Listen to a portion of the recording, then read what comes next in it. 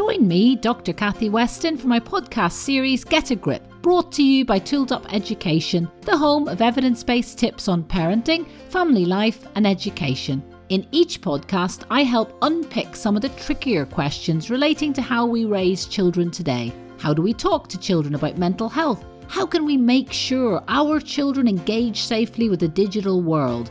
Whose responsibility is the mental health education of our children, teachers or parents? These podcasts get me talking and you thinking. I've reached out to today's thought leaders and main researchers in this area and asked them their views on the areas where we need to get a grip. Dr. Darren Moore is Senior Lecturer at the University of Exeter's Graduate School of Education, where he's taught since 2008. Before starting a lectureship in 2017, he taught psychology and researched in a further education college, and also worked as a researcher at the University of Exeter Medical School on projects related to child and adolescent mental health. His work focuses on school mental health, spanning areas including the impact of mental ill health on school attendance and outcomes, how schools can identify and treat mental health difficulties, teachers' mental health and well-being policies in schools. He's also interested in educational transitions, parental engagement in learning and behaviour in schools, and is part of Reachwell, a group of UK academics concerned about the lack of focus on the needs of young people during the pandemic and who seek to redress the imbalance with scientific evidence. Welcome, Darren. How are you? I'm very well, Kathy. Good to talk to you. One of the challenges when I was researching this interview is that I want to talk to you about everything because all of your research interests are so pertinent at the moment. I know, and also things are changing day by day. So what we might be talking about today could well change tomorrow. And one of the things, for example, in the press today is about psychiatrists saying, please do not fine children who are truanting from school, a very old-fashioned word, or avoiding school, because there seems to be an anticipation in the mental health community that we may see a spike in school avoidance, in school refusal. Can you just sort of give me, when you heard that headline today, how did you respond? So quite a while back now, it was back in March when we were thinking about what's the impact of school closures going to be? And I think from the research that colleagues and I have done around school attendance and emotional mental health, one of the things that we were consciously aware of is just what could be a difficulty returning to school for those young people who might have some emotional difficulties, particularly if they're going to have been out of school for 6 months and then returning to a school that might not be, of course, quite as they remember it, and might be worried about that. So it's something that's been on our mind for some time, and I think it's going to be difficult, and we're going to need to see exactly what attendance looks like, not just on day one and not just week one, but kind of over the medium term as schools are kind of readjusting to what happens and hopefully getting back to learning, which is of course the most important thing. And pre-COVID, I know sort of 13% of children, I think nationally, are persistently absent from school in quote, normal, unquote times. So What are the general reasons, before we move on to children actually attending school and transitioning to senior school, what are the reasons why children in general may not want to go into that school building?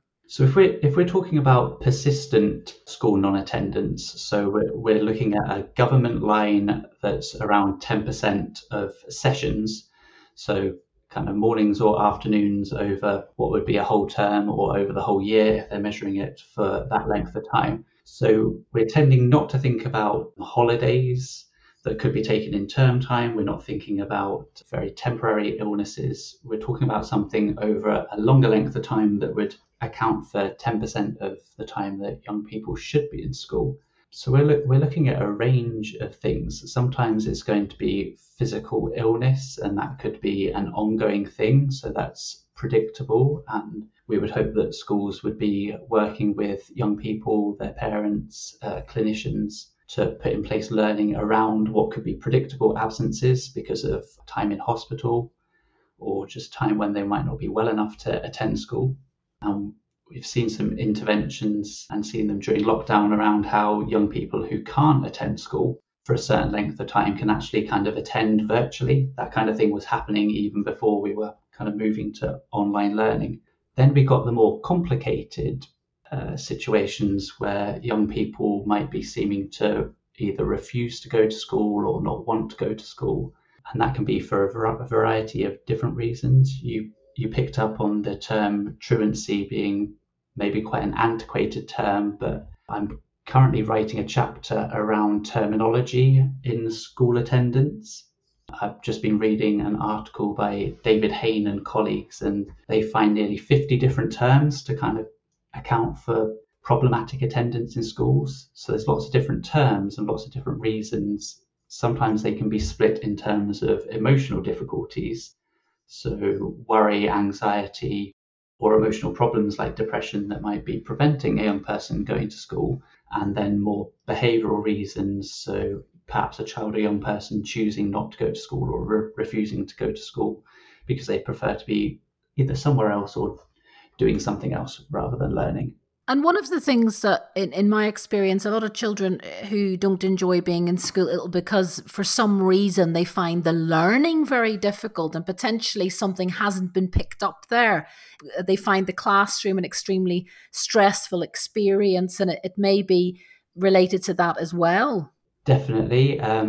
There's all kinds of triggers for what can start something. I can remember a case in primary school where it was very unexpected, but then also when there's an attendance issue, you can kind of trace back and put in place some kind of post hoc observation type things to have a look at what might be the reason, what might be the issue, and hopefully you can take good lines of communication with young people and their parents in terms of understanding it. Sometimes it's very difficult for young people, particularly when they're primary school age, to kind of reflect on what the reasons might be and to kind of clearly explain what might be the issue and what might need to change if they're going to help a transition back into school. And Darren, given your very extensive knowledge on, say, for example, the terminology around school avoidance or whatever we want to call it, imagine you're a head teacher. Tell me what you think are sort of optimal ways of approaching that particular issue. So, for example, at the moment, a lot of schools have staff training sessions. They're concerned about these issues. They're concerned about children, potentially some children feeling anxious on return to school. Isn't it the case that a lot of preemptive work needs to take place in early identification, not wait? These aren't issues that wait to the first day of school when you wait to see how children come across or being reliant on what they tell you. So can we talk a little bit about sort of early identification of those issues prior to arriving into the school gate? Certainly what we want to be doing and what a lot of head teachers and school staff will want to be doing is trying to put in place or gain an understanding of the kind of things that young people might be worrying about in school. And this would apply as much to kind of how schools were previously, whether it's barriers to learning or particular lessons or particular times of the school day or particular times of the school week, even particular times of the school term that might be challenging for one reason or the other. And then, of course, we need to think in terms of schools reopening and how schools are going to look different and feel different for children. And then you would hope and expect that a lot of preemptive work is done, or you would hope that schools are able to kind of put in place this kind of guidance and information for pupils and also their parents so they can come in as prepared as possible. This is what we were kind of saying some time ago, that there could be an issue in terms of attendance with children going back to school, having been out of school for 6 months. There might be kind of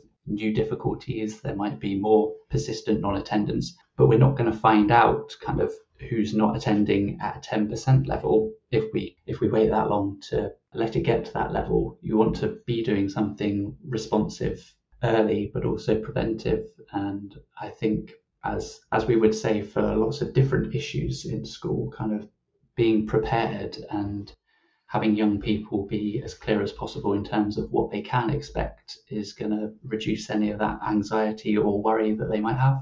And some of these kind of preemptive strikes, if you like, they don't have to be difficult, do they? You know, I'm always suggesting to schools, make a video, show them what the classroom looks like and where they're going to sit in it, or reflecting, you know, video content that could reflect the amount of work and thought that the school has put into keeping children safe, or how play is going to take place in the playground. So you can achieve a lot as a school with some very easy little ways of reaching that parent-pupil audience.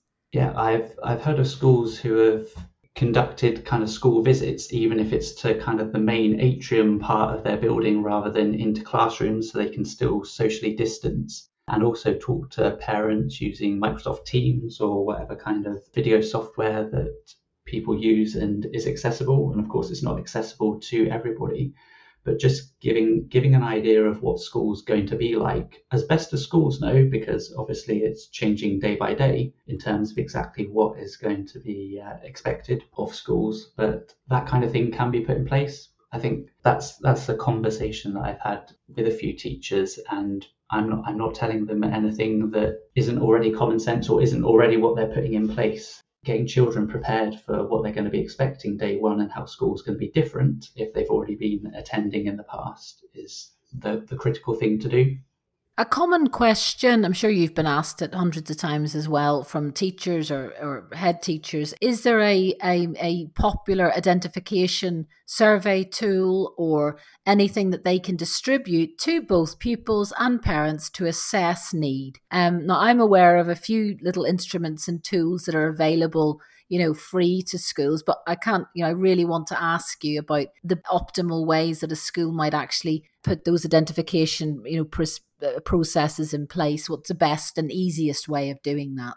This is a big question. I want to kind of stop myself kind of talking about free or kind of tools that schools might invest some wise money in order to identify difficulties amongst students, and kind of more just think holistically about kind of those channels of communication. So using pupil voice as a really important thing so that pupils can feed back in terms of what they're thinking, what they're worried about in school, what they would change, consulting with pupils, but also doing the same thing for parents. So having a more open dialogue with pupils and parents can allow them to kind of say the more open things that might just be real tangible and possible things that they can change. If we're thinking about mental health more broadly, lots of schools will use what's called the Strengths and Difficulties Questionnaire. That's quite a quick measure that often schools will use if they're wanting to identify some concerns. But of course, if something is thrown up by that, there obviously needs to be a process in terms of how they're going to use that information and services that they might be working with or interventions that they might have within school if they identify kind of an issue that they think they might want to look into. But of course, as you suggest, and I know and believe like you, the bedrock relationship, the thing to really invest in is that relationship with parents, with carers, with pupils, because, you know, there is such a, you know, that relationship with teachers and that sense of belongingness to the school environment is such a astonishingly positive asset to these young people, isn't it? Yeah, I'm thinking now of some Public Health England guidance from 2015 around putting in place whole school social well-being kind of practices, and just how tricky that is and how multifaceted it is.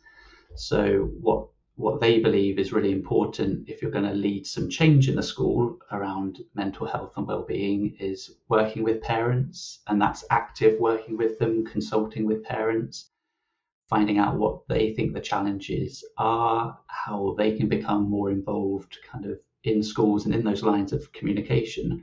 But separate but also related to that is just the whole ethos and environment of the school, and kind of thinking about school culture. And of course, that's a very difficult thing to change very quickly. That's right, but I suppose it's just being schools being conscious of how, you know, the word holistic comes up, doesn't it? These aren't things that, you know, there's an opportunity here for with this kind of angst on school return, to really overhaul the whole relationship between teachers and parents, and to really look at how, as you say, parental engagement, not just parental involvement, is sort of threaded through not just the whole school in multiple ways. It's a commitment to that relationship, isn't it?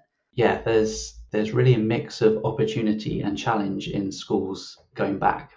It's obviously not a clean slate because most pupils were attending 6 months ago, but there's this opportunity to kind of reset and think about what schools are expecting, and that some of that change is forced in terms of how schools are going to be set up and guidance that they need to follow, and how they're going to be prioritizing different aspects of learning. And that presents an opportunity to make some changes if you're thinking at a kind of school ethos level.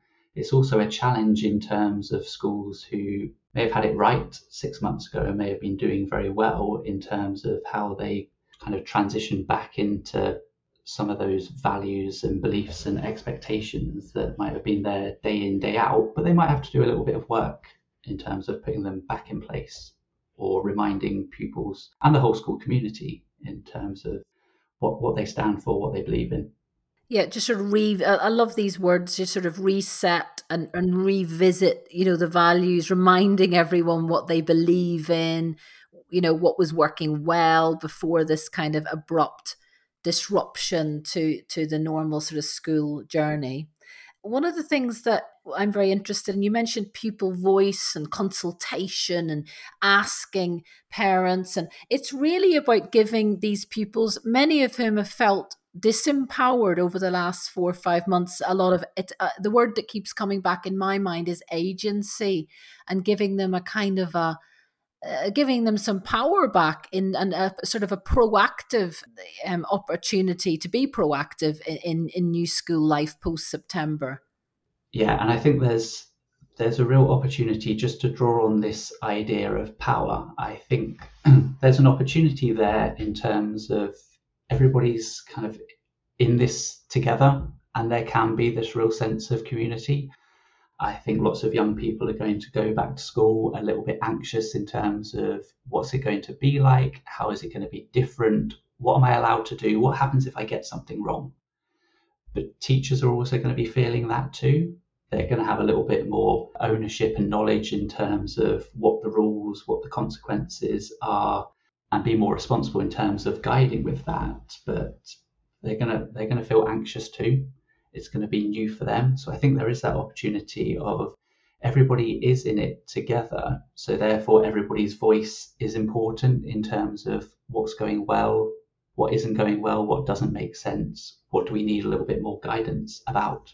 Yeah, so bringing a lot of clarity and control. There's things that we can control, and it's an interesting component, isn't it, to mental toughness, that you can think about what we can control, and also thinking about that school community as a very cohesive unit is a powerful way of supporting young people and staff's mental health.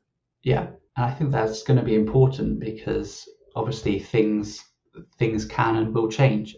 We're recording just this morning where it's been announced that if there's a local lockdown, then pupils in secondary schools will be wearing face coverings in corridors and communal areas of the school. So that's just changed today.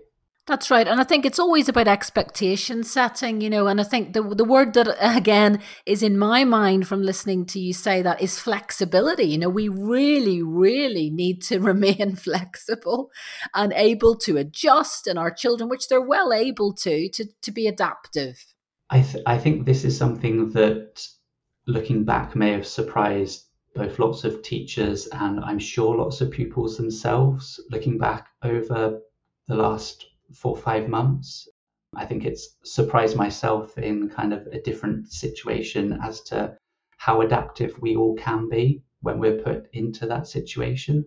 So I have teachers working on the PGCE program here who are more than willing to join us on Teams or Zoom to do a session with PGCE trainees in the autumn term if they can fit it in around their variable school timetables, because they've developed this kind of skill in terms of online education that they didn't have before and was rather forced into it.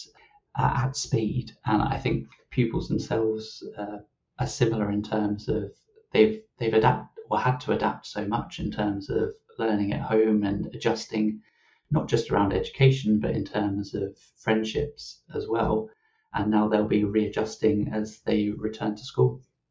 And also beyond that, so many children and young people have been incredibly innovative during lockdown, and I think that gets missed a little bit. It's a little silver lining in what has been a difficult period, that they have had the freedom to innovate, become the people. Often the children have become the teachers at home, helping their parents get on Zoom or understand technology better. So they've been upskilled in other ways, haven't they? Even though some children have experienced a kind of a dent in their academic progress, often through no fault of their own. Oh yeah, notwithstanding the difficulties in terms of access and indeed motivation, if we're learning from home, I think we do miss kind of these great successes in terms of the flexibility in learning, and perhaps young people kind of coming to understand a little bit around what I know teachers will kind of explain in terms of how relevant lots of what they're talking about and what they're learning about is to everyday life, since they've been needing to apply that learning kind of at home with what's around them. Now, one of the things that I'm terribly interested in, and I know you are as well, is children and young people's aspirations. And I just want to sort of think about that, because at the beginning of every school year, I always, set high but realistic expectations with my own children. I tell them that I expect them to work hard at school, that I'd expect them to try their best. And I think it's important. I think one of the things that has been lost in the dialogue about school return is, listen, let's get back to learning, and let's remain aspirational for our children in the midst of this. Yeah, I think what I was intending saying in response to the last question is we need to be adaptable. But the main reason that we need to, when we're going back into school, is the reason we're going there is for learning and for the better learning opportunities. There's been quite a few different pieces of research that have suggested that while the online learning was kind of something that could be put in place and was accessible for the majority, but not all young people, the engagement with it would not have been at the same level as it would be in school. So the opportunity to go back in and be face to face, even though it's going to feel different with peers and teachers, is going to be the critical thing that we do want to adjust to in order that learning can take place. Now, again, one of the things I worry about is that so many, rightly so, millions of parents have been so worn out and fed up and tired with sort of being the home teacher, if you like, doing the homeschooling, that they will absolutely, they can't wait to pass the baton to the teachers in a way that, they just they just don't want to have that role anymore. And I really worry about that, because notwithstanding, parents have had some quite difficult experiences doing the homeschooling, and I've heard lots of them over the summer, but that's not really the answer, is it? We need parents to maintain, to engage consistently throughout the school year and work in alignment with teachers, don't we? We don't just want them to pass the baton and have a big sigh of relief. We need these groups of people to be working together for the benefit of children. Yeah, I'm going to sound a little bit like Sarah Jane Blakemore here, where I talk about individual differences, and it's going to apply to lots of what we've spoken about already, but there's going to be great differences in terms of how parents have taken to the real challenge of homeschooling, and it's going to look very different depending on the age of the young person and indeed how they were doing in school and their aspirations for that period of home learning. But I think just hearing you talk about it, I think strikes me as this real opportunity in terms of parental engagement or kind of homeschool learning partnerships. Yes, that kind of balance in terms of both the setting and who's going to be facilitating the learning is going to change when young people return to school. But a little bit like my teachers who still want to hold on to the skills that they've developed in terms of Zoom and Microsoft Teams, I think there's going to be this opportunity in terms of kind of asking parents to help facilitate some of that learning at home, but also understanding some of the kind of pressures from both sides. So teachers will be a little bit more understanding in terms of the difficulties of facilitating an activity or making something happen or having access to resources, whereas parents will be able to put in place or kind of follow on from some of the support with learning that they had to take on kind of throughout a school day. Now it will be hopefully less so in terms of home learning opportunities. And I think I'd love to know if you agree that everyone has greater empathy, I think, for others. You know, we've all been in meetings where someone's toddler interrupts, or, you know, my friend is a lawyer and her 5-year-old will come in multiple times during meetings, you know, but nobody feels cross about it. Everybody is very understanding of each other's circumstances at home, maybe slightly more than they would have been pre the lockdown. Oh yeah, I think so. I have a 3-year-old son, and there's been meetings where whoever I'm talking to will have been able to see the top of his forehead during the meeting, and he will bob up or he will wave his hand. There was a group meeting, so it's the kind where you turn off your cameras or you're not expected to have your camera on, but he used the potty in the background during that meeting. So it's okay because I was on mute, and he did a good job of it himself.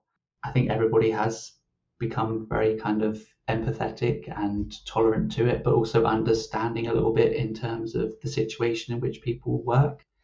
And I think generally we probably have a better understanding collectively of the responsibility and challenges of teaching and engaging young people with learning, since that's had to be taken out of school.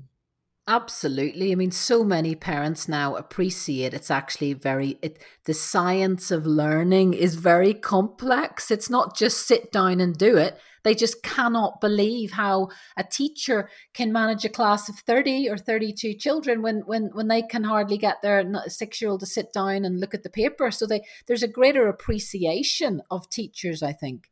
Oh, I think definitely generally there's a sense of that. There's also these individual differences in terms of, I think it's been eye-opening for some parents, and the kind of the feeling that you have when you've played a part in terms of a young person's learning. They didn't get it before, but you've been able to explain it possibly for the 5th time in a slightly different way, modeling it or using some kind of different example, and you see it click. That's a real powerful thing, which most parents are going to be able to kind of take with them. But in terms of PGCE recruitment, we've got a sense that I think more people for the first time kind of thinking, oh, maybe I might like to be a teacher, or this is potentially a very rewarding thing to do. And some parents have had major breakthroughs with their children's learning, children who potentially weren't really thriving in the school environment for whatever reason, but have benefited hugely from being in a peaceful room with a parent or carer. And you know, some parents have felt very confident in terms of what they achieved together. Yeah, I think it's really kind of put into focus something that we, and I know past guests of yours have spoken about, in terms of the relationships being all important if there's going to be these kind of learning conversations. And I think it's been heartening to hear lots of stories in terms of how lockdown has been really challenging, and obviously there's been negative aspects of it and a lot of worry, but it has brought a lot of people together and connected lots of families. Now, the pivotal points between home and school, I'd like to sort of go through them a little bit. So, for example, I want to talk about homework, because this is something that suddenly becomes very important again in September. And there's lots of, as you and I know, there's a lot of mixed evidence out there as to its efficacy, or whether or not there's any point doing it in primary school. We've seen all the headlines. But I think homework gets a very bad name.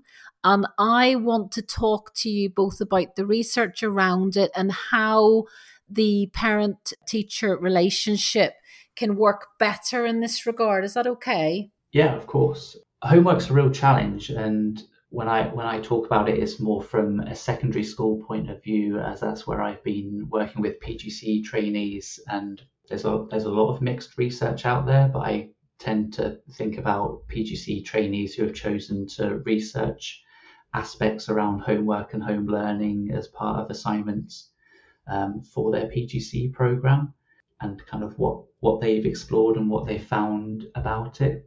I think there is a real mix of beliefs in terms of what homework is and what it's for, and potentially teachers within the same school using it in quite different ways. And that sends kind of mixed messages to pupils in terms of how important homework is, what is it for, and why I'm doing it.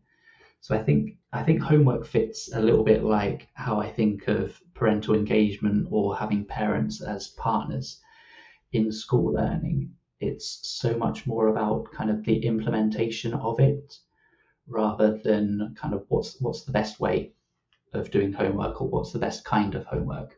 Because we can have a conversation in terms of, is it more effective for that homework to be the kind of research or preemptive kind of work that somebody might do before then going into school and learning more about it, building on those foundations? Or is the homework better if it's consolidating previous learning so it kind of sticks there in the memory?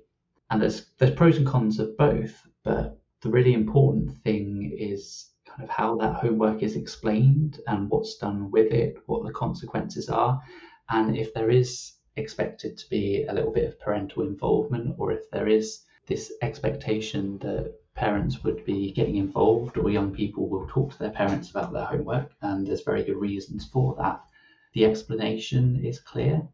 So I think everyone has a role to play here in making homework. I don't even like that word because it's so general. And as you say, homework can be of various quality and, be very inconsistent across a school. So, but I think that it's important that teachers understand from a parent perspective that there's, if you send home a Viking ship to be made out of paper mache on a weekday evening, that kind of homework without understanding its purpose, that will impact on family life potentially in a negative way. Sometimes homework can frustrate the parent-teacher relationship, can't it? Oh yeah, it's always those examples of primary school and either needing to build a model or go out and source something from a shop in order to put something together, or make something that is kind of the example of the real challenging kind of homework that frustrates parents because they're raising the question in terms of why are we doing this? But I think that if we look at the positives around homework, which I'd like parents to think about from September onwards, that even if their child's at secondary school, parental engagement should not drop off a cliff because their child is suddenly in secondary school. And optimally, I think that homework, you never need to be an expert to sort of be there for your child. But I think that, and I'm sure you'd agree, and I think the research supports this, that if the homework leads to great quality conversations within family life, it's beneficial. If it acts as a springboard for ringing up grandpa and finding out what his experiences were in World War II when you're doing it for your homework. So I think parents should treat homework as a springboard for extended learning and thinking and chat and debate and discussion. And they need to have confidence that they don't need to be the expert in a subject to help their child, to support their learning.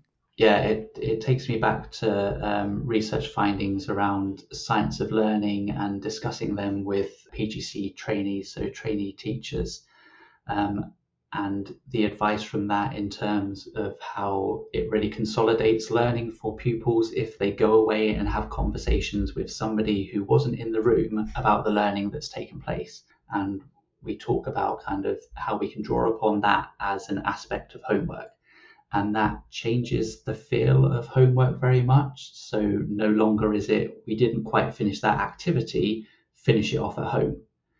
That places a lot of onus on the pupil to kind of explain the beginnings of the activity, what they did in the classroom, which can all be very beneficial, and parents can get involved with finishing that off, to setting up some kind of situation where pupils can go home and have the conversation with somebody else or ask the questions relevant to that, which is powerful, but looks like a different kind of involvement and looks like a different kind of homework if it's like explaining, and then you get that kind of learning conversation happening, which, as you suggested, can be one of the more valuable things. Far more valuable to be talking about what was your child learning at school today in that lesson, what was challenging about it, what do they now need to finish off, rather than can we get this answer right. And I was reading, I'm sure you know a lot more about this than me, John Hattie's work on feedback yesterday, which is obviously aimed at teachers.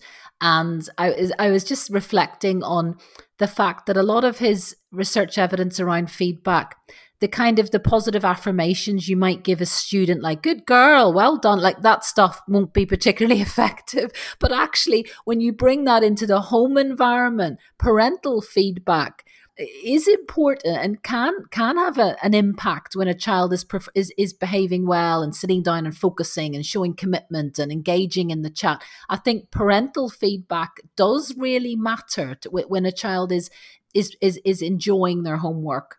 Yeah, I think a couple of things are really important there, and I'm not sure if all schools kind of think about this on that level, because I think it's a really good thing when schools are going a little bit beyond the homework is going home and there's clear instructions for the pupil. If they're going beyond that and explaining it in terms of how parents can support with homework, or giving a little bit of forewarning in terms of what the homework's going to be, that's really good. But I think there's a real opportunity in terms of promoting learning behaviours and reinforcing that, because they are going to be the transferable things between school and home.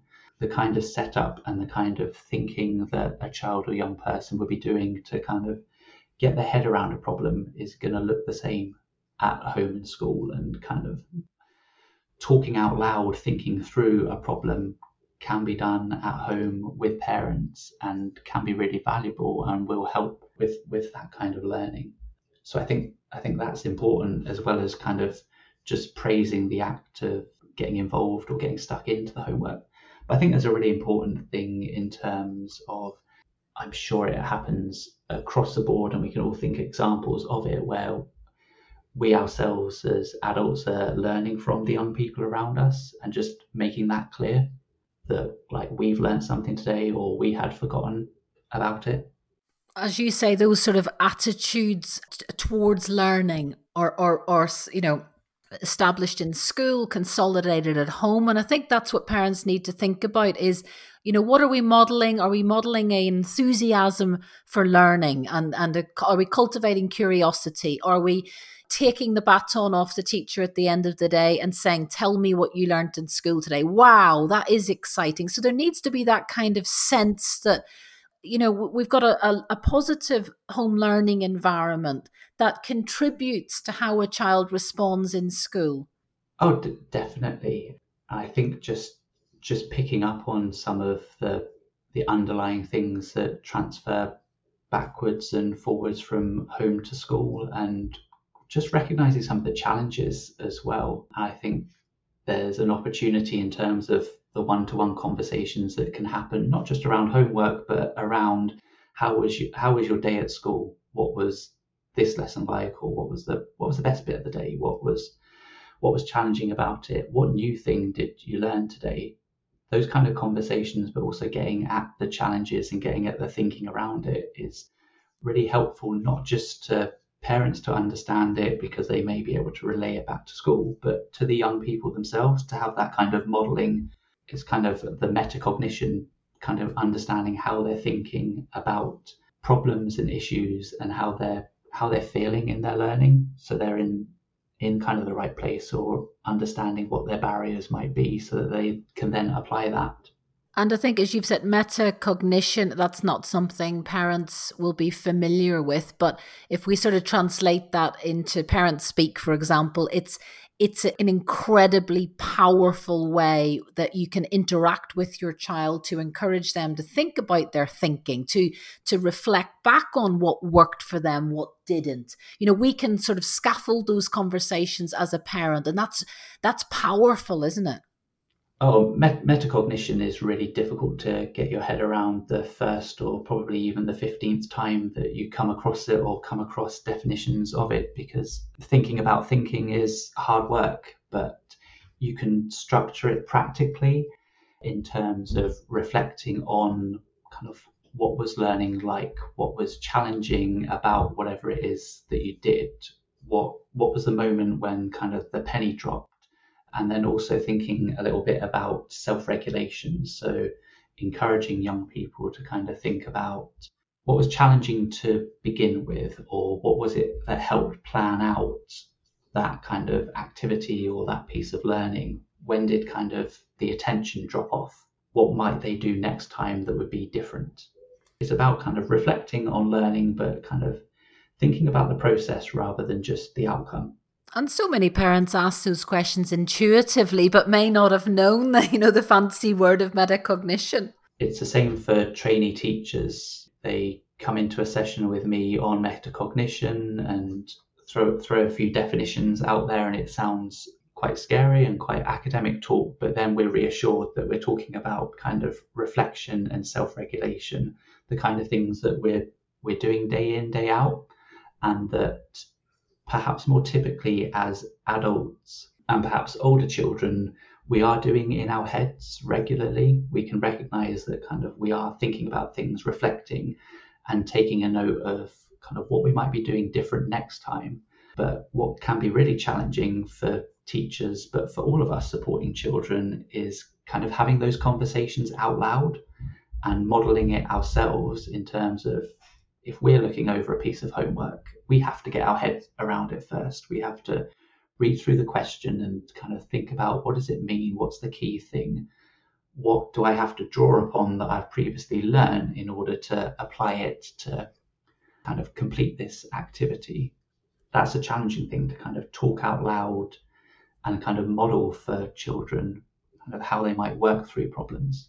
One of the things that I think is hugely beneficial, I've never seen it done, but a school or a teacher providing a video of how they actually ask these questions around learning to a child in their care. So parents often are very good at sort of, when it's modeled to them, they can really, replicate that at home. And I think that it's a shame in a way that it isn't sort of more of a focus of schools to kind of, they say that they're doing this stuff at school, but parents, if they just have those sort of conversational prompts, they're quite, soon they get quite confident in that approach, and they understand very quickly what the teachers are trying to achieve in asking those fantastic questions that focus on the process of learning.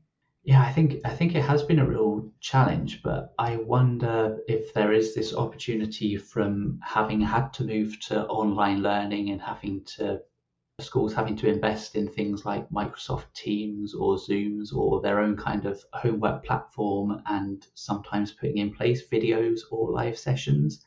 I think in the past there's always been kind of this barrier around kind of videoing things in school.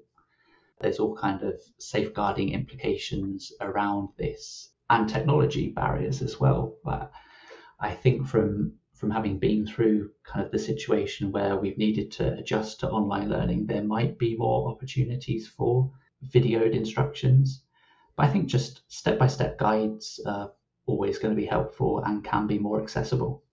Now, Darren, I know that you're heavily involved in sort of teacher training and education. And I used to work in a school of education, as a researcher, observing all of that taking place. What is teacher training like these days? Do teacher trainees get access to the kind of the evidence base that you and I are referring to? Do they get training around parental engagement or working with parents in general? Oh, very much so. I obviously can't talk for other institutions. The striking thing about teacher training that perhaps may be different if we were to go back maybe 15 or 20 years is how intertwined the theory and practice is. And I know that this is applicable whether we're talking about university-led teacher training like ours, and our model kind of front loads quite a lot of the university learning, or what some people might refer to as the theory that's then applied in practice, versus some more school-led modes where trainees are in school for the vast majority of the year, and any of the kind of more theoretical stuff might be kind of wrapped around the practice that's always happening in school. That kind of theory practice relationship is the key thing. It would never be enough in teacher training to just experience parental engagement. So to just be attending and taking a role in parents' evening or making phone calls home, that wouldn't be enough to kind of evidence teacher standards, but neither would it be enough to say, take a look at Education Endowment Foundation guidance reports about parental engagement to kind of think about, here are some strategies that I would put in practice if I had the need. There's also kind of that need to put it into practice, but also reflect on how it went and how it fits in with yourself as a teacher, if that makes sense. Yeah, so I think that there's a great deal of emphasis on the evidence base and reflection and continual CPD, I suppose, as well. Yeah, I think there can be a challenge in terms of trainees getting really involved in kind of the research and the academic literature and kind of weighing up the challenges in terms of how different aspects of teaching might need to take place, and then going out into schools and kind of, I think, learning that there needs to be a certain amount of adjustment in terms of what I might have read in a research paper isn't necessarily going to be the thing that I can implement in this placement because I'm inheriting classes that another teacher has taught.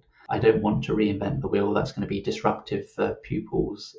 I need to kind of blend in some of the ideas and some of the practices that I need to be evidencing and trying out into kind of existing situations and environments. Yeah, that's really interesting. And in terms, tell us a little bit about lovely, exciting projects or things that you're thinking about at the moment or working on or reading about. What's occupying your mind as a researcher at the moment? At the moment, I'm meant to be writing this chapter on terminology around school attendance. So I'll say a little bit about that. I think when a colleague first said to me that, so she was interested in links between school attendance and emotional disorder. So the idea that if a young person wasn't attending school as much or at a certain level, that might impact on their kind of emotional difficulties, but also if a young person had emotional difficulties, that might mean they don't attend school as much.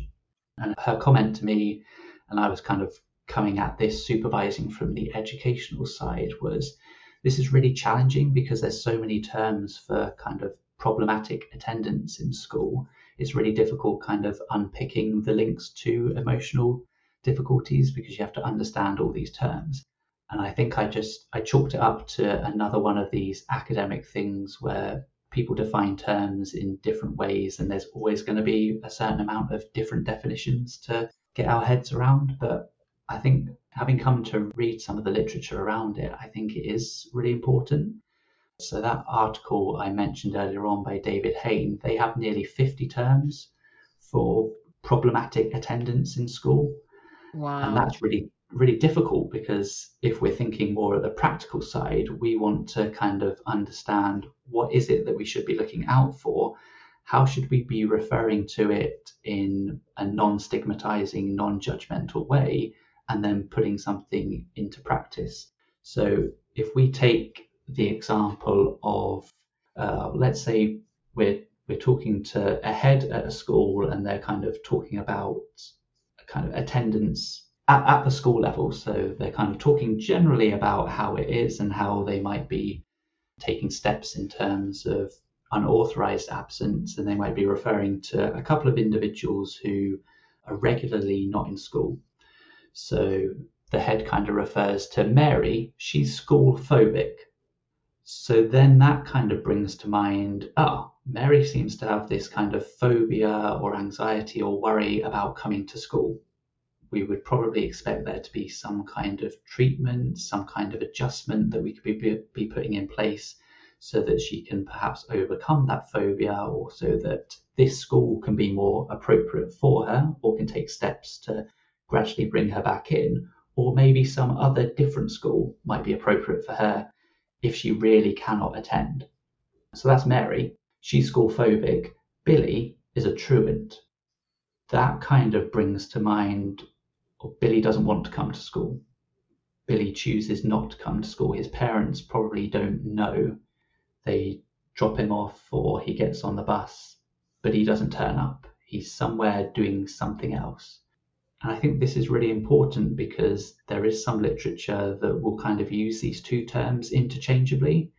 Certainly terms like school refusal and truant. There's research out there that suggests that if teachers are thinking about school refusal, they tend to think of it more as an emotional response, a young person not being able to attend school and it being difficult for them, versus truancy being more behavioural or antisocial. And then that becomes really important if we're going to think about non-attendance in terms of which term do we use and what's the right term, and also not to be judgmental in terms of when it gets difficult. And then something else that I'll be chewing over as part of this chapter that I really need to get to writing is where do we set the line in terms of where attendance becomes problematic, because often it's quite arbitrary. Different researchers have kind of suggested different cut points. We're hoping to get involved, or my colleague Katie Finning will be hoping to carry out some research in the future that actually kind of looks at where should that cut point for persistent non-attendance be? Is there a good point at which to say if non-attendance gets to this level, that might be where you ought to take some action, or where we ought to think of it as problematic? Because at the moment there's just arguments in terms of, well, more than 1% is still going to have an effect on learning and could signify that there's ongoing difficulties. So that's when we should take action. In England, it's 10% is persistent non-attendance, but it used to be 15%. And before that, it used to be 20%. And these obviously sound like quite neat numbers. And presumably there are going to be some sort of hybrid solutions, because now we know like some children can do a little bit of remote learning at home, come in the afternoon. It's going to look different, the solution in every school, isn't it? It's going to look different for whoever the individual is. So I think that's kind of the key thing, and why we can perhaps understand the different terminology. If there's these 50 terms that could refer to the different kinds of attendance, some of these terms just kind of in their label, there's things like parental endorsed absence or parental encouraged absence. So they will kind of pick up that sometimes what is referred to as school withdrawal it will have permission. Whereas sometimes school refusal will be, it's more the young person themselves. I think why we have those terms is because there's so many individual differences in terms of what exactly might be challenging or the situation. But using those terms, if we're just referring to somebody who they're not attending as much as they previously did, I wonder what the issue is here. I think we have to be careful in terms of how we're using that, because quite often it needs a bit of investigation. My kind of anecdotal experience in schools is that it can be really, really difficult to get your head around why somebody doesn't want to attend school at that current point in time, and it can be changeable and it can happen very quickly, and we can't wait too long before we consider it to be a problem. But it can take quite a bit of time and quite a bit of investigation to work out kind of exactly what might be a way forward, what would actually help reintegrate somebody to school. And it tends to be kind of gentle steps back in, as you've suggested. And Darren, when is your chapter out on that particular topic, which I'm very interested in? And also, is there particular guidance that schools that you think is really worth a head teacher or a teacher listening to, that you think is then worth reading? Is there anything in particular you would pinpoint on this particular topic? So this is where I need to come clean. This chapter shouldn't be too distant from kind of getting published, because it's in a book that I'm editing with Katie Finning, who I mentioned, and with Tamsin Ford, who was a previous guest on the podcast. It's all about mental health and attendance, and my chapter talking about terminology and attendance is the last one that we're waiting for, because we're just waiting for me to write it. I've been happily editing other people's chapters and saying, I'll get to my one, and now really is the time for me to get to it. I think sometime in the autumn we're hoping to finalize all the chapters, but obviously it takes a little while to get a book ready to be published, but I think it will be sometime in 2021. In terms of practical guidance, I would point people towards work by David Hain. And I think from him, you would probably come to some of the kind of key voices around school attendance. And what people could also have a look at is there's an organisation called INSA, and I think David is kind of either the president or kind of responsible for putting this organisation together. I think it stands for International Network on School Attendance. I think they only came into being probably in 2019 and had their first conference in Norway. But everybody who's a member of that isn't just necessarily an academic interested in school attendance. They're kind of practically working either in or with schools in terms of making a difference around school attendance.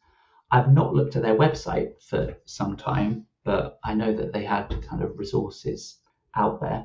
Thank you so much, Darren. We know you have to get on with reading that chapter because I can't wait to buy that book. So we're going to let you go after an hour of chatting. There's always plenty more to talk about, but thank you so much for joining us on the Get a Grip podcast. No problem at all, Kathy. It was great to talk to you.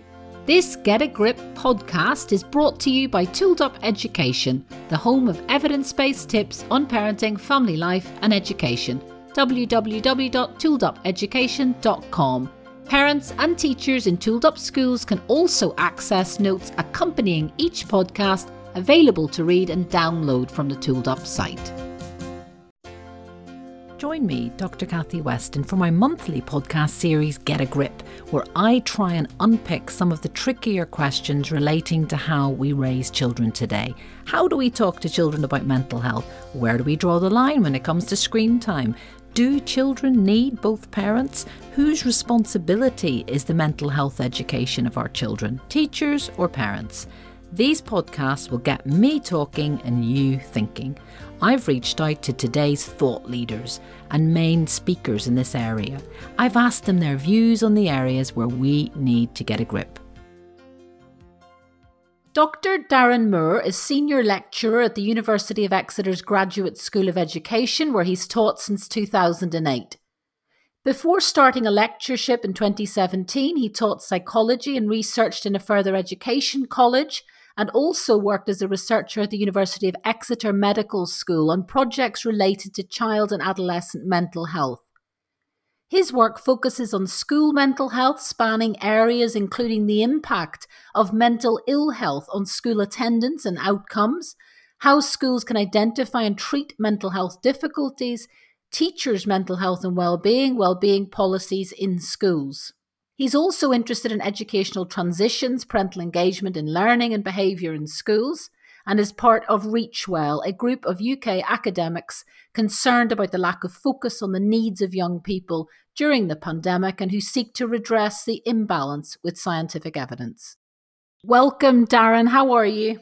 I'm very well, Kathy. Good to talk to you. One of the challenges when I was researching this interview is that I want to talk to you about everything because all of your research interests are so pertinent at the moment. I know, and also things are changing day by day. So what we might be talking about today could well change tomorrow. And one of the things, for example, in the press today is about psychiatrists saying, please, please, please do not fine children who are truanting from school, a very old-fashioned word, or avoiding school, because there seems to be an anticipation in the mental health community that we may see a spike in school avoidance, in school refusal. Can you just sort of give me, when you heard that headline today, how did you respond? So quite a while back now, it was back in March when we were thinking about what's the impact of school closures going to be? And I think from the research that colleagues and I have done around school attendance and emotional mental health, one of the things that we were consciously aware of is just what could be a difficulty returning to school for those young people who might have some emotional difficulties, particularly if they're going to have been out of school for 6 months and then returning to a school that might not be, of course, quite as they remember it, and might be worried about that. So it's something that's been on our mind for some time. And I think it's going to be difficult, and we're going to need to see exactly what attendance looks like, not just on day one and not just week one, but kind of over the medium term as schools are kind of readjusting to what happens and hopefully getting back to learning, which is of course the most important thing. And pre-COVID, I know sort of 13% of children, I think nationally, are persistently absent from school in quote, normal, unquote times. So Yeah. what are the general reasons, before we move on to children actually attending school and transitioning to senior school, what are the reasons why children in general may not want to go into that school building? So if we're talking about persistent school non-attendance, so we're looking at a government line that's around 10% of sessions, so kind of mornings or afternoons over what would be a whole term or over the whole year if they're measuring it for that length of time. So we're tending not to think about holidays that could be taken in term time. We're not thinking about very temporary illnesses. We're talking about something over a longer length of time that would account for 10% of the time that young people should be in school. So we're looking at a range of things. Sometimes it's going to be physical illness, and that could be an ongoing thing. So that's predictable. And we would hope that schools would be working with young people, their parents, clinicians, to put in place learning around what could be predictable absences because of time in hospital or just time when they might not be well enough to attend school. We've seen some interventions and seen them during lockdown around how young people who can't attend school for a certain length of time can actually kind of attend virtually. That kind of thing was happening even before we were kind of moving to online learning. Then we got the more complicated situations where young people might be seeming to either refuse to go to school or not want to go to school. And that can be for a variety of different reasons. You picked up on the term truancy being maybe quite an antiquated term, but I'm currently writing a chapter around terminology in school attendance. I've just been reading an article by David Hain and colleagues, and they find nearly 50 different terms to kind of account for problematic attendance in schools. So there's lots of different terms and lots of different reasons. Sometimes they can be split in terms of emotional difficulties. So worry, anxiety, or emotional problems like depression that might be preventing a young person going to school, and then more behavioural reasons. So perhaps a child or young person choosing not to go to school or refusing to go to school because they prefer to be either somewhere else or doing something else rather than learning. And one of the things that, in my experience, a lot of children who don't enjoy being in school because for some reason they find the learning very difficult and potentially something hasn't been picked up there. They find the classroom an extremely stressful experience, and it may be related to that as well. Definitely. There's all kinds of triggers for what can start something. I can remember a case in primary school where it was very unexpected, but then also when there's an attendance issue, you can kind of trace back and put in place some kind of post hoc observation type things to have a look at what might be the reason, what might be the issue, and hopefully you can take good lines of communication with young people and their parents in terms of understanding it. Sometimes it's very difficult for young people, particularly when they're primary school age, to kind of reflect on what the reasons might be and to kind of clearly explain what might be the issue and what might need to change if they're going to help a transition back into school. And Darren, given your very extensive knowledge on, say, for example, the terminology around school avoidance or whatever we want to call it, imagine you're a head teacher. Tell me what you think are sort of optimal ways of approaching that particular issue. So, for example, at the moment, a lot of schools have staff training sessions. They're concerned about these issues. They're concerned about children, potentially some children feeling anxious on return to school.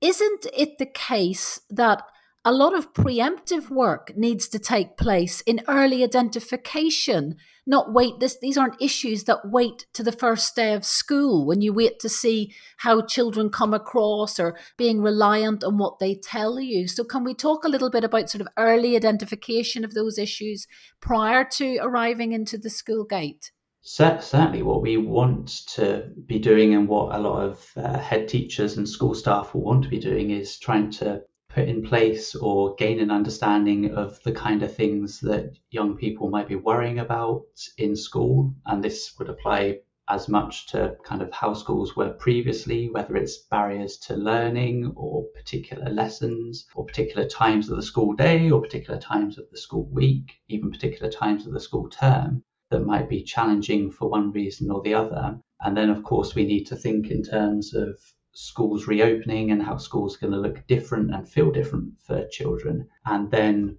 you would hope and expect that a lot of preemptive work is done, or you would hope that schools are able to kind of put in place this kind of guidance and information for pupils and also their parents, so they can come in as prepared as possible. This is what we were kind of saying some time ago, that there could be an issue in terms of attendance with children going back to school, having been out of school for 6 months. There might be kind of new difficulties, there might be more persistent non-attendance, but we're not going to find out kind of who's not attending at a 10% level if we wait that long to let it get to that level. You want to be doing something responsive early, but also preventive. And I think, as we would say for lots of different issues in school, kind of being prepared and having young people be as clear as possible in terms of what they can expect is going to reduce any of that anxiety or worry that they might have.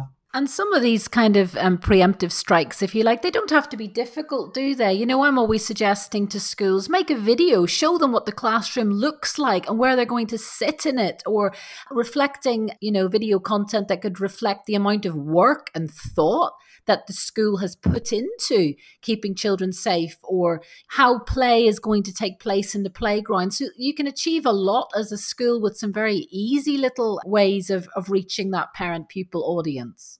Yeah, I've heard of schools who have conducted kind of school visits, even if it's to kind of the main atrium part of their building rather than into classrooms, so they can still socially distance, and also talk to parents using Microsoft Teams or whatever kind of video software that people use and is accessible. And of course, it's not accessible to everybody, but just giving an idea of what school's going to be like, as best as schools know, because obviously it's changing day by day in terms of exactly what is going to be expected of schools. But that kind of thing can be put in place. I think that's a conversation that I've had with a few teachers, and I'm not telling them anything that isn't already common sense or isn't already what they're putting in place. Getting children prepared for what they're going to be expecting day one and how school's going to be different if they've already been attending in the past is the critical thing to do.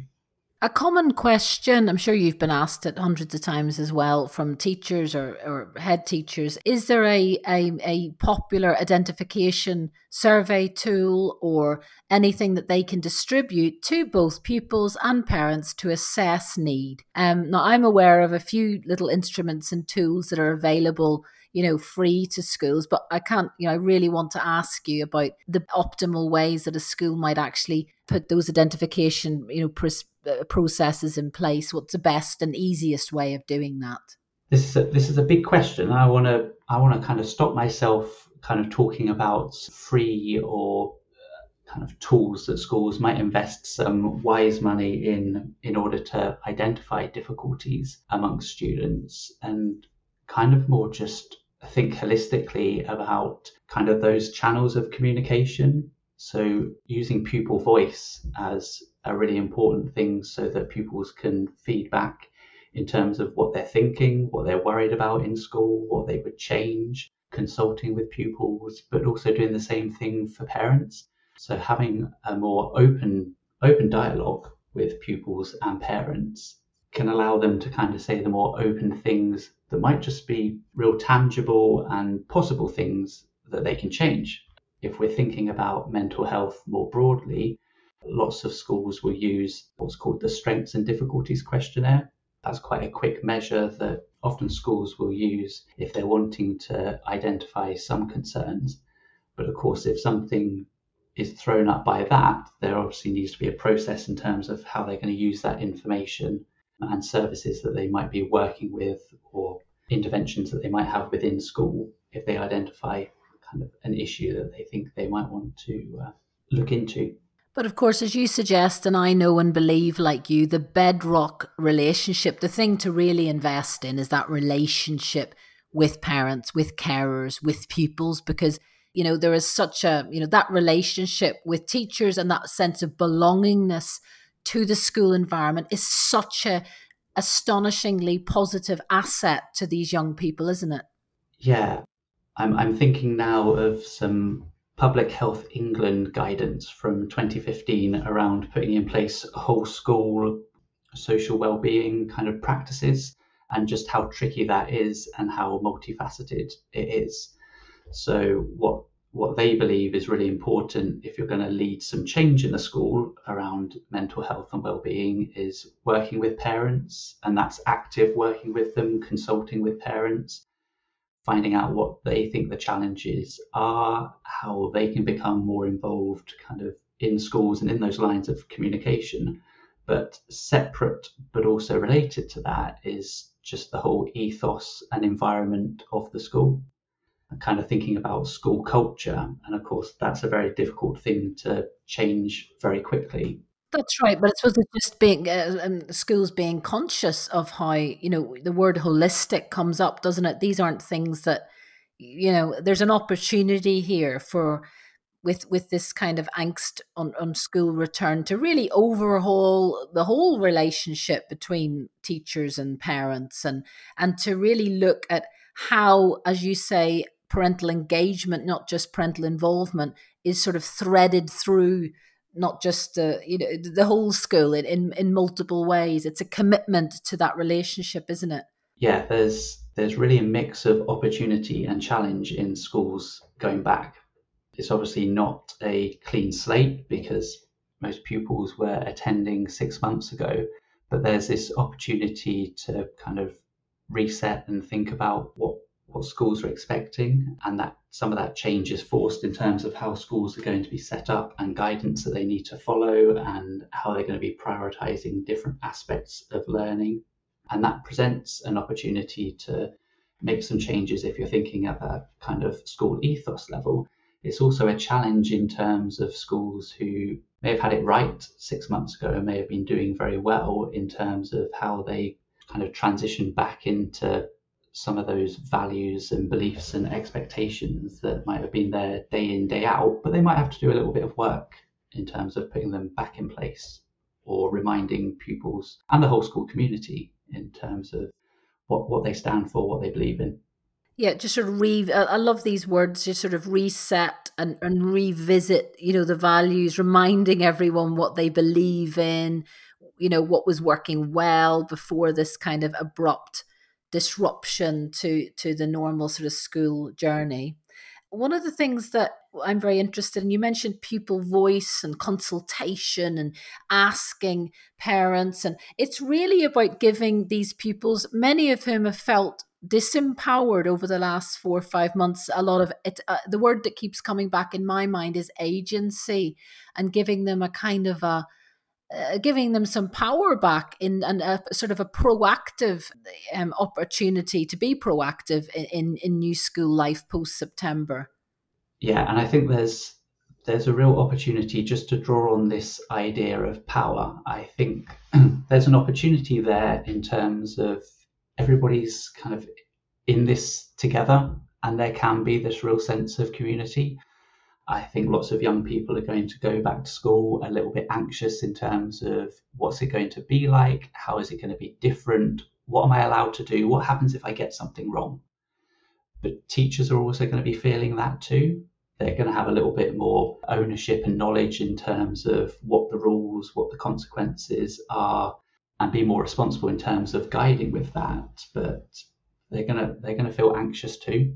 It's going to be new for them. So I think there is that opportunity of everybody is in it together. So therefore, everybody's voice is important in terms of what's going well, what isn't going well, what doesn't make sense, what do we need a little bit more guidance about. Yeah, so bringing a lot of clarity and control. There's things that we can control, and that's very It's an interesting component, isn't it, to mental toughness, that you can think about what we can control, and also thinking about that school community as a very cohesive unit is a powerful way of supporting young people and staff's mental health. Yeah, and I think that's going to be important because obviously things can and will change. We're recording just this morning where it's been announced that if there's a local lockdown, then pupils in secondary schools will be wearing face coverings in corridors and communal areas of the school. So that's just changed today. That's right. And I think it's always about expectation setting, and I think the word that, again, is in my mind from listening to you say that is flexibility. We really, really need to remain flexible and able to adjust in our children, which they're well able to be adaptive. I think this is something that, looking back, may have surprised both lots of teachers and I'm sure lots of pupils themselves, looking back over the last 4 or 5 months. I think it's surprised myself in kind of a different situation as to how adaptive we all can be when we're put into that situation. So I have teachers working on the PGCE program here who are more than willing to join us on Teams or Zoom to do a session with PGCE trainees in the autumn term if they can fit it in around their variable school timetables, because they've developed this kind of skill in terms of online education that they didn't have before and was rather forced into it at speed. And I think pupils themselves are similar in terms of they've adapted or had to adapt so much in terms of learning at home and adjusting, not just around education, but in terms of friendships as well. And now they'll be readjusting as they return to school. And also beyond that, so many children and young people have been incredibly innovative during lockdown, and I think that gets missed a little bit. It's a little silver lining in what has been a difficult period, that they have had the freedom to innovate, become the people. Often the children have become the teachers at home, helping their parents get on Zoom or understand technology better. So they've been upskilled in other ways, haven't they? Even though there is some children have experienced a kind of a dent in their academic progress, often through no fault of their own. Oh yeah, notwithstanding the difficulties in terms of access and indeed motivation, if we're learning from home, I think we do miss kind of these great successes in terms of the flexibility in learning and perhaps young people kind of coming to understand a little bit around what I know teachers will kind of explain in terms of how relevant lots of what they're talking about and what they're learning about is to everyday life, since they've been needing to apply that learning kind of at home with what's around them. Now, one of the things that I'm terribly interested in, and I know you are as well, is children and young people's aspirations. And I just want to sort of think about that, because at the beginning of every school year, I always, set high but realistic expectations with my own children. I tell them that I expect them to work hard at school, that I'd expect them to try their best. And I think it's important. I think one of the things that has been lost in the dialogue about school return is, listen, let's get back to learning and let's remain aspirational for our children in the midst of this. Yeah, I think what I was intending saying in response to the last question is we need to be adaptable. But the main reason that we need to, when we're going back into school, is the reason we're going there is for learning and for the better learning opportunities. There's been quite a few different pieces of research that have suggested that while the online learning was kind of something that could be put in place and was accessible for the majority, but not all young people, the engagement with it would not have been at the same level as it would be in school. So the opportunity to go back in and be face to face, even though it's going to feel different with peers and teachers, is going to be the critical thing that we do want to adjust to in order that learning can take place. Now, again, one of the things I worry about is that so many, rightly so, millions of parents have been so worn out and fed up and tired with sort of being the home teacher, if you like, doing the homeschooling, that they will absolutely, they can't wait to pass the baton to the teachers in a way that, they just they just don't want to have that role anymore. And I really worry about that, because notwithstanding, parents have had some quite difficult experiences doing the homeschooling, and I've heard lots of them over the summer, but that's not really the answer, is it? We need parents to maintain, to engage consistently throughout the school year and work in alignment with teachers, don't we? We don't just want them to pass the baton and have a big sigh of relief. We need these groups of people to be working together for the benefit of children. Yeah, I'm going to sound a little bit like Sarah Jane Blakemore here, where I talk about individual differences, and it's going to apply to lots of what we've spoken about already, but there's going to be great differences in terms of how parents have taken to the real challenge of homeschooling, and it's going to look very different depending on the age of the young person, and indeed how they were doing in school and their aspirations for that period of home learning. But I think just hearing you talk about it, I think strikes me as this real opportunity in terms of parental engagement or kind of homeschool learning partnerships. Yes, that kind of balance in terms of both the setting and who's going to be facilitating the learning is going to change when young people return to school. But a little bit like my teachers who still want to hold on to these skills that they've developed in terms of Zoom and Microsoft Teams, I think there's going to be this opportunity in terms of kind of asking parents to help facilitate some of that learning at home, but also understanding some of the kind of pressures from both sides. So teachers will be a little bit more understanding in terms of the difficulties of facilitating an activity or making something happen or having access to resources, whereas parents will be able to put in place or kind of follow on from some of the support with learning that they had to take on kind of throughout a school day. Now it will be hopefully less so in terms of home learning opportunities.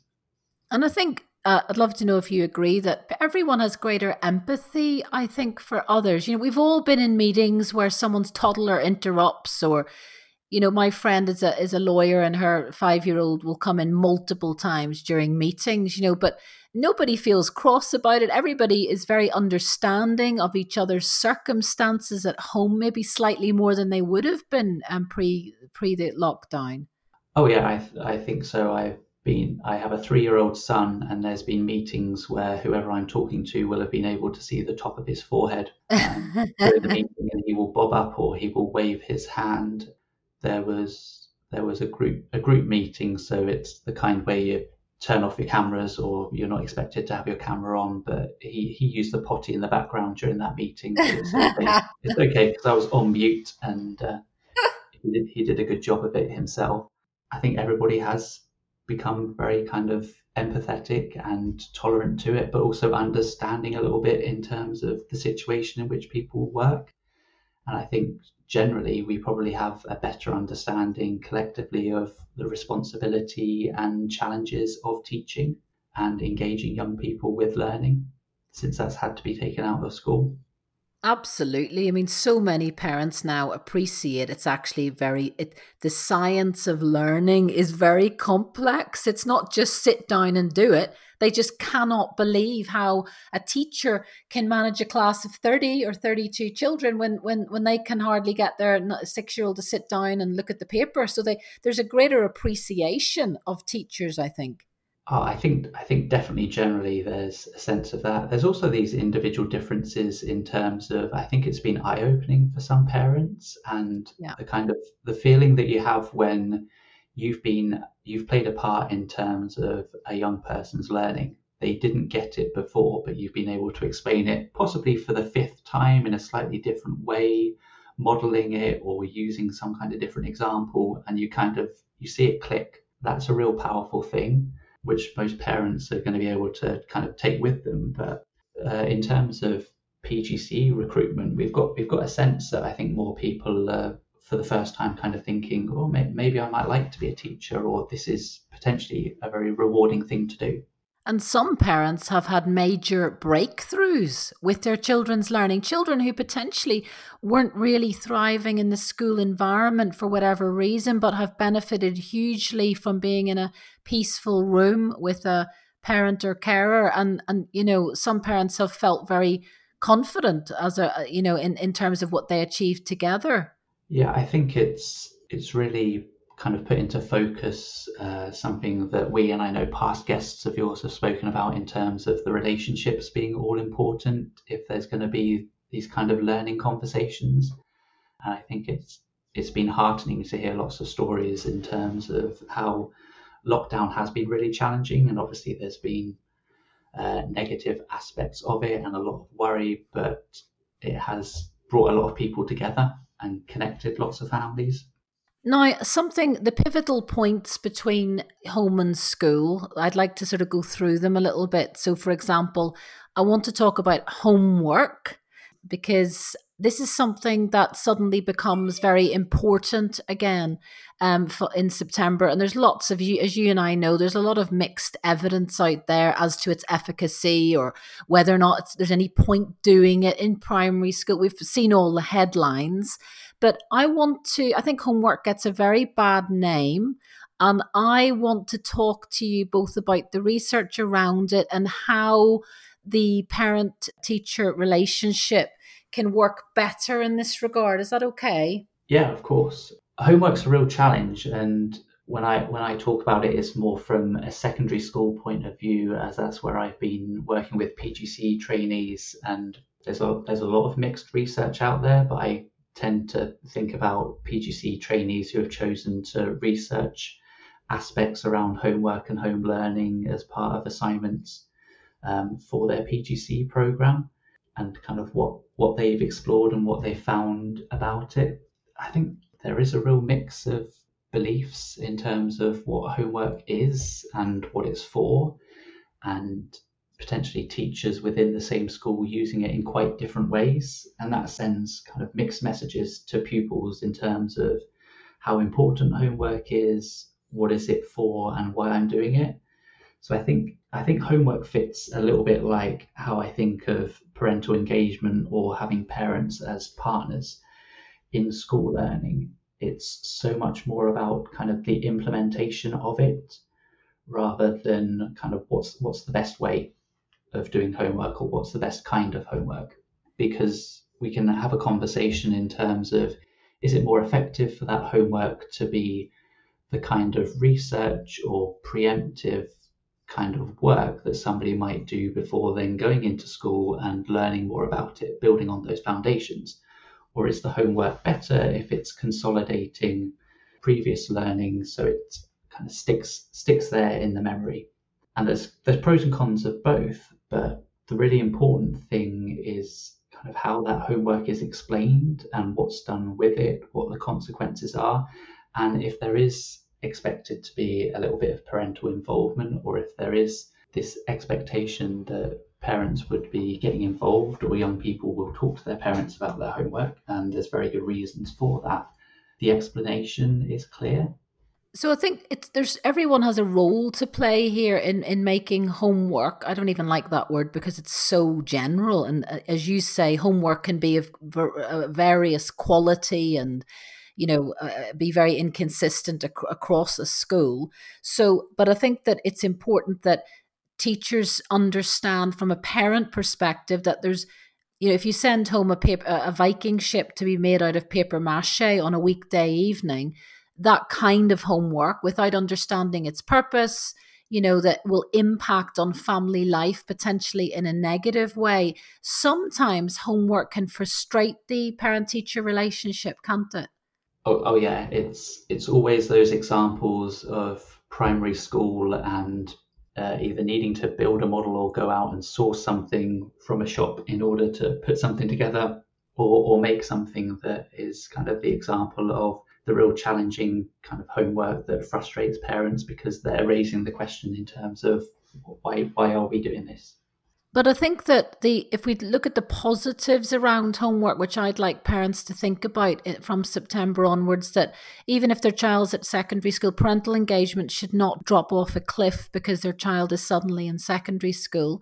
And optimally, I think that homework, you never need to be an expert to sort of be there for your child. But I think that, and I'm sure you'd agree, and I think the research supports this, that if the homework leads to great quality conversations within family life, it's beneficial.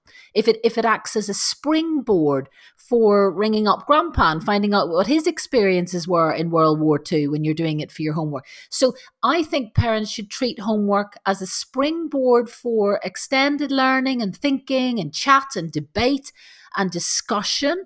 And they need to have confidence that they don't need to be the expert in a subject to help their child, to support their learning. Yeah, it takes me back to research findings around science of learning and discussing them with PGC trainees, so trainee teachers. And the advice from that in terms of how it really consolidates learning for pupils if they go away and have conversations with somebody who wasn't in the room about the learning that's taken place. And we talk about kind of how we can draw upon that as an aspect of homework. And that changes the feel of homework very much. So no longer is it, we didn't quite finish that activity, finish it off at home.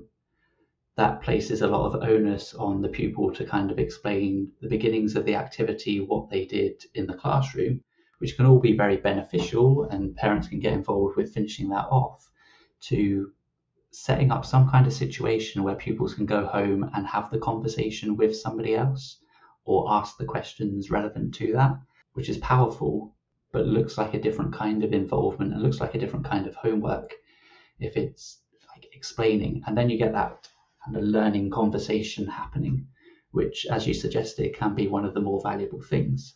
Far more valuable to be talking about what was your child learning at school today in that lesson, what was challenging about it, what do they now need to finish off, rather than can we get this answer right? And I was reading, I'm sure you know a lot more about this than me, John Hattie's work on feedback yesterday, which is obviously aimed at teachers. And I was just reflecting on the fact that a lot of his research evidence around feedback, the kind of the positive affirmations you might give a student, like, good girl, well done, like that stuff won't be particularly effective. But actually, when you bring that into the home environment, parental feedback is important and can have an impact when a child is behaving well and sitting down and focusing and showing commitment and engaging in the chat. I think parental feedback does really matter when a child is enjoying their homework.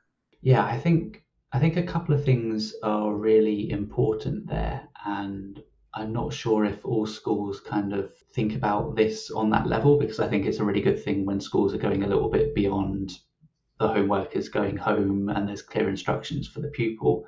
If they're going beyond that and explaining it in terms of how parents can support with homework, or giving a little bit of forewarning in terms of what the homework's going to be, that's really good. But I think there's a real opportunity in terms of promoting learning behaviours and reinforcing that, because they are going to be the transferable things between school and home. The kind of setup and the kind of thinking that a child or young person would be doing to kind of get their head around a problem is going to look the same at home and school. And kind of talking out loud, thinking through a problem can be done at home with parents and can be really valuable and will help with that kind of learning. So I think that's important, as well as kind of just praising the act of getting involved or getting stuck into the homework. But I think there's a really important thing in terms of, I'm sure it happens across the board, and we can all think examples of it where we ourselves as adults are learning from the young people around us and just making that clear that, like, we've learned something today or we had forgotten about it. As you say, those sort of attitudes towards learning or you know, established in school, consolidated at home. And I think that's what parents need to think about is, what are we modeling? Are we modeling an enthusiasm for learning are we cultivating curiosity? Are we taking the baton off the teacher at the end of the day and saying, tell me what you learned in school today? Wow, that is exciting. So there needs to be that kind of sense that, we've got a positive home learning environment that contributes to how a child responds in school. Oh, definitely. I think just picking up on some of the underlying things that transfer backwards and forwards from home to school, and just recognizing some of the challenges as well. I think there's an opportunity in terms of the one-to-one conversations that can happen, not just around homework, but around how was your day at school? What was this lesson like? Or what was the best bit of the day? What was challenging about it? What new thing did you learn today? Those kind of conversations, but also getting at the challenges and getting at the thinking around it is really helpful, not just to parents to understand it because they may be able to relay it back to school, but to the young people themselves to have that kind of modeling. It's kind of the metacognition, kind of understanding how they're thinking about problems and issues and how they're feeling in their learning, so they're in kind of the right place, or understanding what their barriers might be so that they can then apply that. And I think, as you've said, metacognition, that's not something parents will be familiar with. But if we sort of translate that into parent speak, for example, it's an incredibly powerful way that you can interact with your child to encourage them to think about their thinking, to reflect back on what worked for them, what didn't. We can sort of scaffold those conversations as a parent, and that's powerful, isn't it? Oh, metacognition is really difficult to get your head around the first or probably even the 15th time that you come across it or come across definitions of it, because thinking about thinking is hard work, but you can structure it practically in terms of reflecting on kind of what was learning like, what was challenging about whatever it is that you did, what was the moment when kind of the penny dropped. And then also thinking a little bit about self-regulation. So encouraging young people to kind of think about what was challenging to begin with, or what was it that helped plan out that kind of activity or that piece of learning? When did kind of the attention drop off? What might they do next time that would be different? It's about kind of reflecting on learning, but kind of thinking about the process rather than just the outcome. And so many parents ask those questions intuitively, but may not have known the fancy word of metacognition. It's the same for trainee teachers. They come into a session with me on metacognition and throw a few definitions out there, and it sounds quite scary and quite academic talk, but then we're reassured that we're talking about kind of reflection and self-regulation, the kind of things that we're doing day in, day out, and that perhaps more typically as adults and perhaps older children, we are doing in our heads regularly. We can recognize that kind of we are thinking about things, reflecting and taking a note of kind of what we might be doing different next time. But what can be really challenging for teachers, but for all of us supporting children, is kind of having those conversations out loud and modeling it ourselves in terms of, if we're looking over a piece of homework, we have to get our head around it first. We have to read through the question and kind of think about, what does it mean? What's the key thing? What do I have to draw upon that I've previously learned in order to apply it to kind of complete this activity? That's a challenging thing to kind of talk out loud and kind of model for children kind of how they might work through problems. One of the things that I think is hugely beneficial, I've never seen it done, but a school or a teacher providing a video of how they actually ask these questions around learning to a child in their care. So parents often are very good at sort of, when it's modeled to them, they can really, replicate that at home. And I think that it's a shame in a way that it isn't sort of more of a focus of schools to kind of, they say that they're doing this stuff at school, but parents, if they just have those sort of conversational prompts, they're quite soon they get quite confident in that approach and they understand very quickly what the teachers are trying to achieve in asking those fantastic questions that focus on the process of learning. Yeah, I think it has been a real challenge, but I wonder if there is this opportunity from having had to move to online learning and schools having to invest in things like Microsoft Teams or Zooms or their own kind of homework platform, and sometimes putting in place videos or live sessions. I think in the past there's always been kind of this barrier around kind of videoing things in school.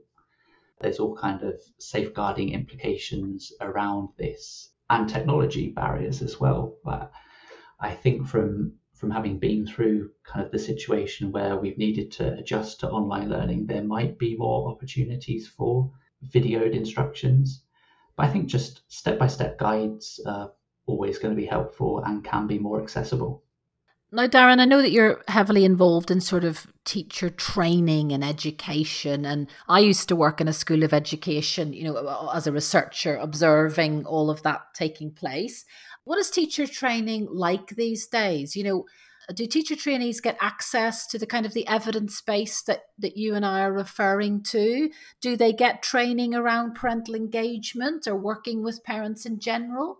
Oh, very much so. I obviously can't talk for other institutions. The striking thing about teacher training that perhaps may be different if we were to go back maybe 15 or 20 years is how intertwined the theory and practice is. And I know that this is applicable whether we're talking about university-led teacher training like ours, and our model kind of front loads quite a lot of the university learning, or what some people might refer to as the theory that's then applied in practice, versus some more school-led modes where trainees are in school for the vast majority of the year, and any of the kind of more theoretical stuff might be kind of wrapped around the practice that's always happening in school. That kind of theory-practice relationship is the key thing. It would never be enough in teacher training to just experience parental engagement.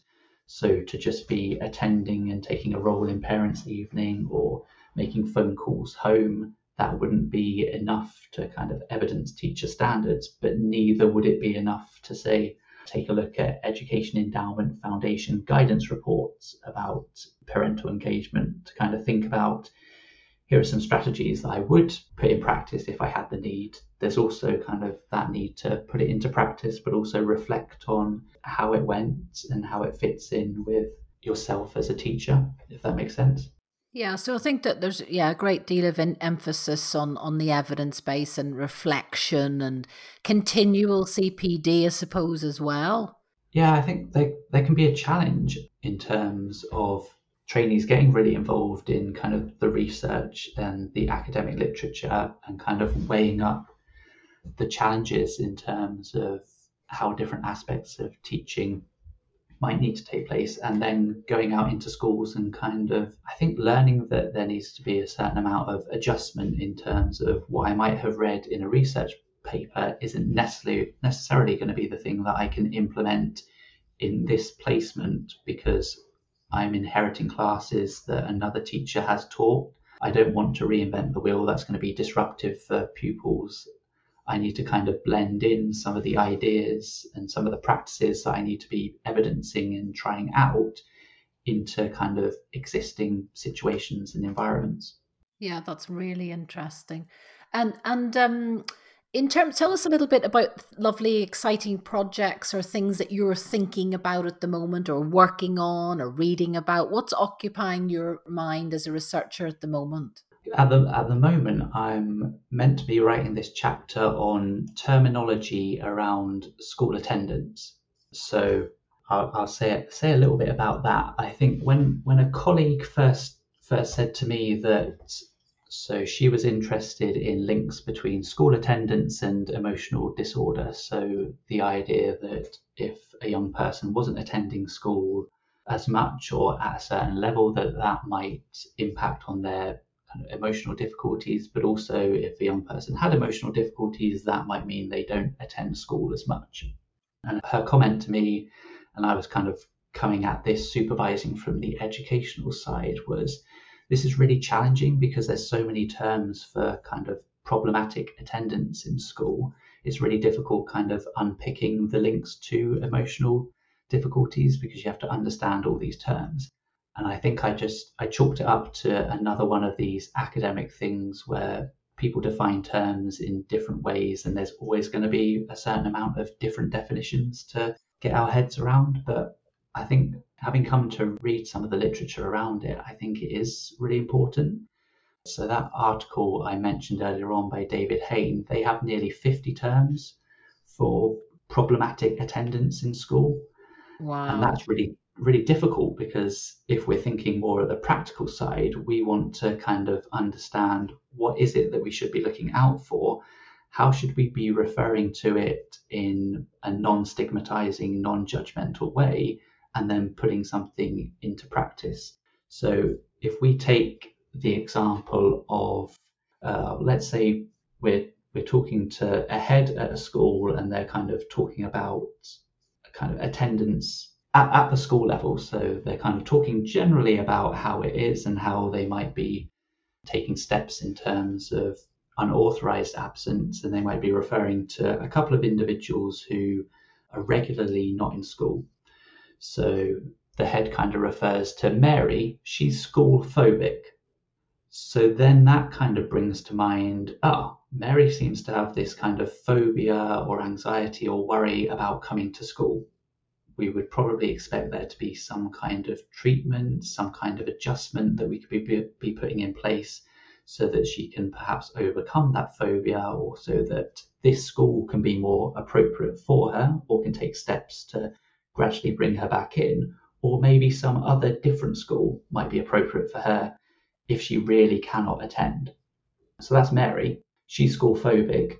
Billy is a truant. That kind of brings to mind, Billy doesn't want to come to school. Billy chooses not to come to school. His parents probably don't know.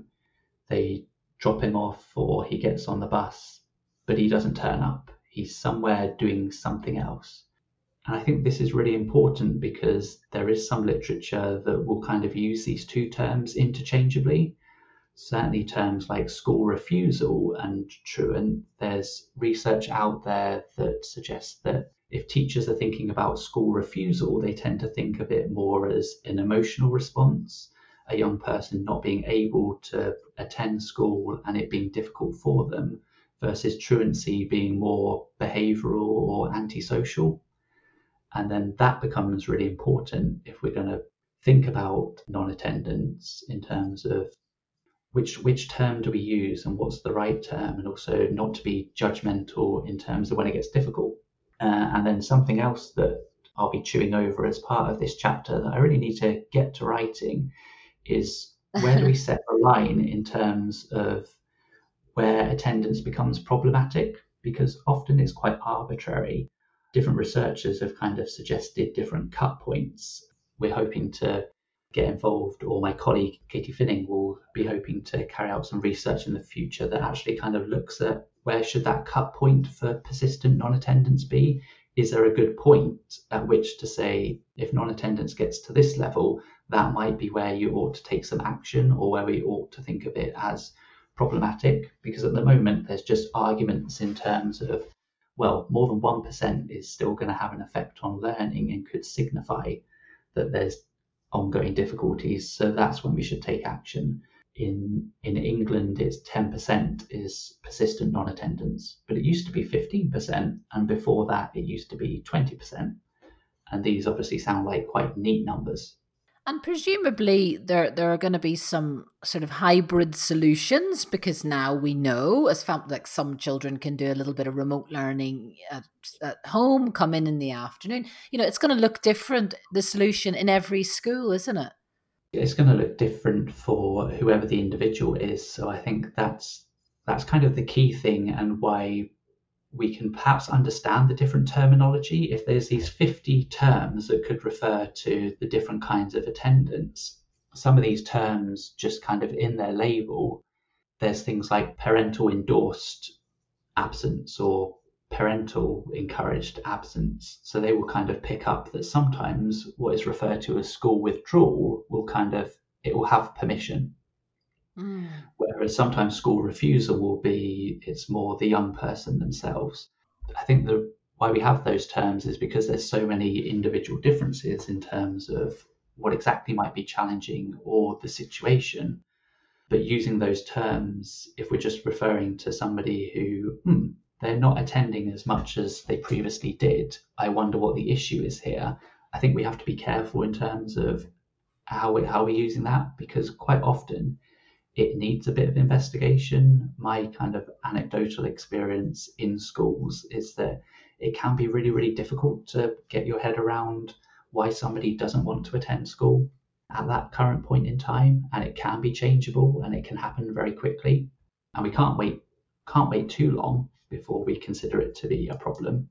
But it can take quite a bit of time and quite a bit of investigation to work out kind of exactly what might be a way forward, what would actually help reintegrate somebody to school. And it tends to be kind of gentle steps back in, as you've suggested. And Darren, when is your chapter out on that particular topic, which I'm very interested in? And also, is there particular guidance that schools that you think is really worth a head teacher or a teacher listening to, that you think is then worth reading? Is there anything in particular you would pinpoint on this particular topic?